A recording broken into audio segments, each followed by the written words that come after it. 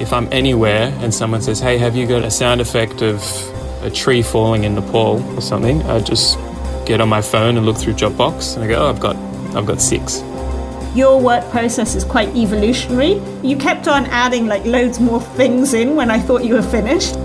I'm pretty sneaky, yeah. Like, it's more like painting a wall or doing an oil painting or something. Like, you can't just do it and send it. You kind of got to work on layers. It's never finished, I think, but you get closer and closer to like, I'm happy with this. Hi, my name is Peralta. I'm a sound designer, composer who's worked on lots of podcasts. Today I'm going to give you a masterclass in sound design and audio. Hello and welcome to Season 2 of the Masterclass podcast. I'm Louisa Lim, and I teach audio journalism and podcasting at the University of Melbourne. Every episode, we're going to have a master of podcasting talking about one aspect of the craft. This week, we're talking sound design with Martin Peralta. He's a Walkley Award winner, and he's designed the distinctive sound of a number of podcasts, including Stuff the British Stole, Trace, Unravel, Science Versus, Cheat, and Ghostgate Road. Martin, let's start with the basics. How early in the process do you need to start thinking about sound design? It's always different, and each project has different requirements. Some people know exactly what they want, and you kind of have to either meet that or, surprise them with something else. It's never right the first time either. Like, sometimes it takes a few goes to get it right. I do like to try new things every project. Find some new style of music or new sound effects or some new sort of recording thing that you learnt about on the internet and try it out. I think that's the best way to learn new skills. We've just worked together on a project, and when we started, you said you really only had one question. You said it wasn't so much about content, but the feel of the podcast. And I wanted you to talk through how you go about creating a feel for a podcast. Maybe let's do it with an example. Shall I play a bit of Season 2 of Trace by the ABC reporter Rachel Brown, and then you can talk through how you created the sound, the feel. For those of you who don't know, it's about a lawyer turned police informer called Nicola Gobbo. Nicola Gobbo has been portrayed as a legal temptress. Long blonde hair, low cut top, big breasts, very short miniskirt. A siren who double-crossed people and left a trail of destruction. She's been spoken about and reported on endlessly, but hardly anyone has spoken to her. Nicola Gobbo, Lawyer X, Informer 3838. You've been painted in the press as psychologically unhinged, desperate for attention, seduced by the underworld, a dog, promiscuous, sleeping with clients and police, partying with clients, snorting coke with them, a puppeteer that's brought Victoria's legal system to its knees. Have I missed anything? Killing Princess Diana. I haven't been labelled that one yet, but it's coming. The interview we've secured with Nicola Gobbo is the only one she's done since going into hiding. Maybe the only one she'll ever do. My colleague Josie and I finally have a shot at getting to the bottom of one of the biggest scandals in the history of Victoria's justice system. I want to know what really makes a lawyer become an informer. What made Nicola Gobbo want to risk her reputation, her career, even her life, to feed information to the police?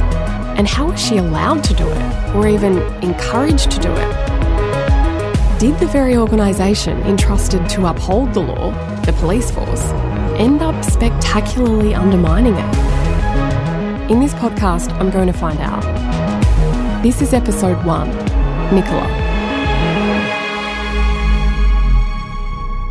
So it's super dramatic, really kind of highly paced, high stakes, tense music. I mean, how did you build that mood? So this is Season 2, and I'd written all the music, or most of the music actually, for Season 1, including the theme. So Season 2, I had to sort of rework the theme. Season 1 was a completely different story, and it was a pretty sad story. This was a bit more baddies and cocaine and murders and things like that, so I couldn't use the same theme, so I had to sort of rewrite it.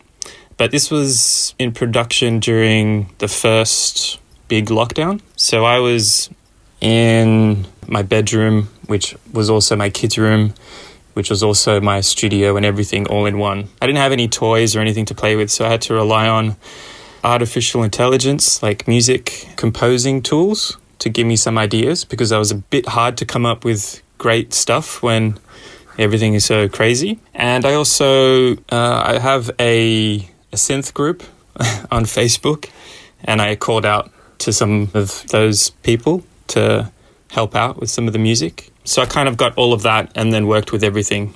But I knew that it had to be more cliche crime, more energetic music. And the sounds, it wasn't so much... I would have to rely more on the music than sound effects for this one, because it was less about a journey of someone. Like, it wasn't so much one person's journey to somewhere or a discovery sort of story. It was more about all these people's stories sort of coming together. Maybe we should listen to another example. This is a podcast about cheating called Cheat. I think it's an interesting example because the mood really isn't as clear from the material. I think, your input in setting the mood is much larger. So let's listen. Have you ever wondered about those people in life who don't play by the rules? Maybe it was the person who looked over your shoulder in that exam. The person who got the job instead of you because they lied on their application. Or that nice fella on the phone who said he was from the bank and ended up taking all of your money. We have a name for these people. We call them cheats. He is a racist, he is a con man, and he is a cheat. All of them knowingly conspired to help their children either cheat on the SAT or ACT. You cheated and you didn't earn it. They seem to be everywhere. People who cheat the system. Large-scale cheats. If you count the legal votes, I easily win. Social media cheats. As a society, we're fascinated by them. We read about them in the paper and watch news stories about them on TV. We marvel at their rise, their audacity, and then we take a weird pleasure in their fall. It's been my life, and I hope it can be again. I'm sorry, and I'm absolutely devastated. But what we hardly ever do is stop to ask, what makes these people, these cheats, cheat? That one is such a different kind of mood. How did you decide how to score that? That's with a UK and a New York sort of production team. So, I worked all night last night. I got to bed about 6 a.m. today. So, it's working with different timelines, different people. Everyone has a sort of input on what they think is right for the episode. Each episode has a different producer. So a producer will put it together and will put in some music ideas. Each episode is a different topic as well. So each one can have its own sort of feel or its own individual sort of sound. As long as it keeps within the main sound. Then, what we just heard was just the music. With the music, what's really fun, at least for this podcast, is trying to make the script land with the music, so the beats work with the music. So it all sort of feels like a song. So, the end of your line, whatever it may be, or the beats within your script have to work with the beats in the music. It can't just end wherever it ends, or it can't just start wherever it starts. So wherever music starts, ends, or builds, crescendos, whatever, all of that is really worked on. It can't just be anywhere. So that's fun with the music to this podcast. Where others sort of use music more as just a bed, in this one we really try and make it work, hand in hand with the script. And how much music is too much music when it comes to scoring podcasts? Yeah, that's like the one I worked on last night. It had too much. I think it's just up to you, but if you think it's too much, then it's too much. And if you think it needs more, it needs more. I don't think there's a rule. But if it becomes distracting, I'd say there's too much. One thing with music is if you can instead of getting a full song, sometimes all you need is like just a guitar or just drums. You don't need 10 different things. Like that sounds great as a piece of music, but once you put it into a podcast, it takes up all of the sound and it gets distracting because there's too much going on. Ideally, you have music which isn't too good as well. Like you've got like slightly boring music and you're like, this isn't great music. But once you put it in to your podcast, you know, it gets elevated because you've got your content in it, you know, your story. So I guess what I'm saying is don't look for music that's too good. Look for music that's a bit empty or something that needs something sort of to finish it. So where do you go to look for this spare, not very good music? That's me. I'm a horrible musician, so it's perfect for me. But how often do you write music? How often do you get it from music libraries? And which music libraries do you go to? It usually comes down to time. Like if you have only one day to do something, you obviously can't write all the music for it. If you also aren't getting paid much, or it's not your sort of world of music, you can't I can't write orchestral music. I have no idea how to write that well. I've tried and it sounds really bad. So I would rely on music library for that, or ask a friend or someone who has an album or something that's already made that I know would work, because sometimes working with short deadline, you don't have time to experiment. So like with Trace, that's where I did the call out to friends that I knew would be really good. I can't remember how many episodes, but it was about maybe 8 episodes and 40 minutes each. So it's like a TV miniseries. To write music for all of that takes a long time. So yeah, each one is different. And I think you have to pick your passion projects as well. So if you really like something, put your time in that one rather than, the one that might be, like if you've got a big project, like it's paying you very well, but you're really passionate about your personal project, I'd say focus on your personal one and maybe rely on music library for the other one, but it's up to you. And what is your view on binaural audio, where it sounds different in each ear? Is that something that you think people should get across, or is it something you don't really need? Yeah, I'm currently mixing something for Audible. It's a true crime podcast, and I decided to sort of go like all in on the binaural thing because it is set in the Gulf of Carpentaria and there's a lot of natural sounds, but it's very hard to capture those environmental sounds like the animals and the wind and all of those things. Yeah, it's very hard and very time consuming. So the reporters, producers who went to record obviously weren't able to get that. So I decided to try using binaural and sort of surround sound audio recordings in the mix to try and fill out the left and right headphones so it sounds more immersive. It's obviously not something you need to do, but if there's a lot of natural sound, like you're trying to make it sound real, it is good to try and use the left and right speakers sort of, not individually, but try and put information and pan it around so it sounds real, rather than just like 1 or 2 sound effects that you just put stereo. Try and pan them left and right and middle, and you can set ones further back and forward in the mix using particular plugins. And there are some plugins that you can use that will simulate a room. So if, say for example, you're in a cafe, you could put in the sound of people, chairs, the coffee machine, glasses, all of those things, and pan them left and right, and then use this plugin on top to make it sound like you're actually in the room, like those sounds are bouncing around the cafe environment.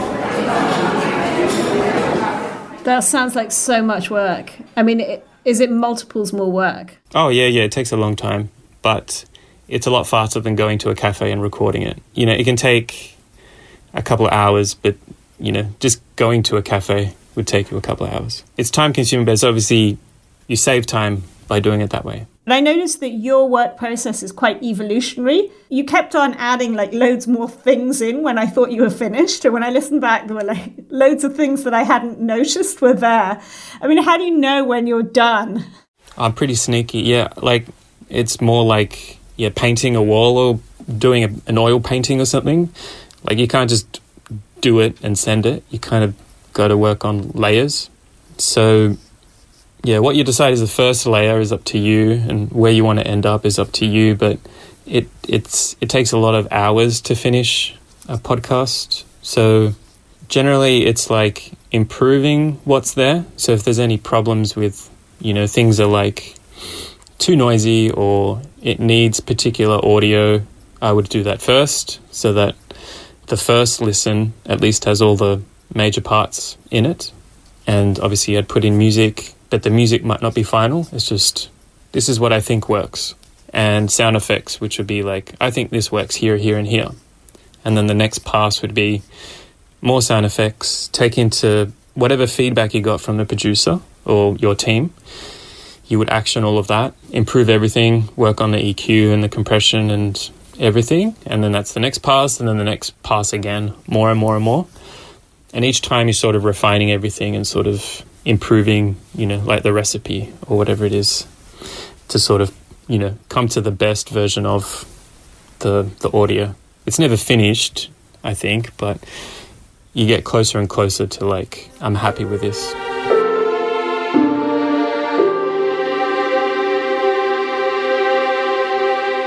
I just want to ask you for 2 top tips on sound design.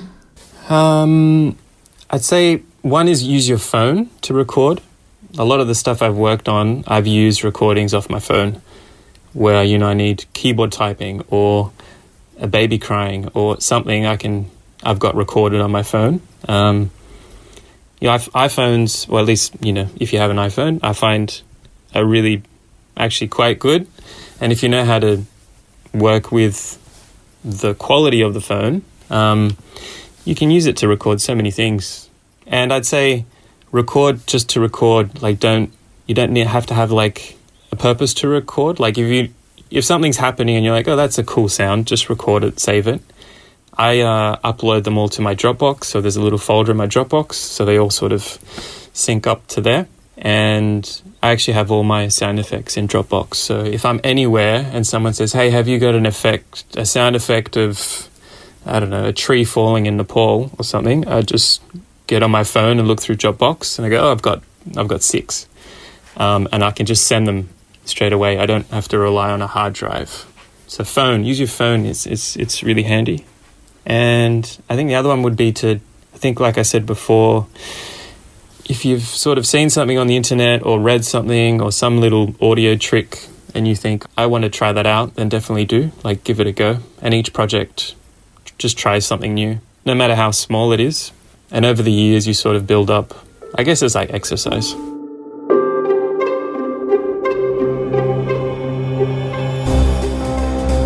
That was Martin Peralta. The masterclass is produced by Andy Hazel and myself and edited by Andy Hazel. The original concept is by Anders Furs. Our theme tune is by Susie Wilkins. And it's all brought to you by the Centre for Advancing Journalism at the University of Melbourne.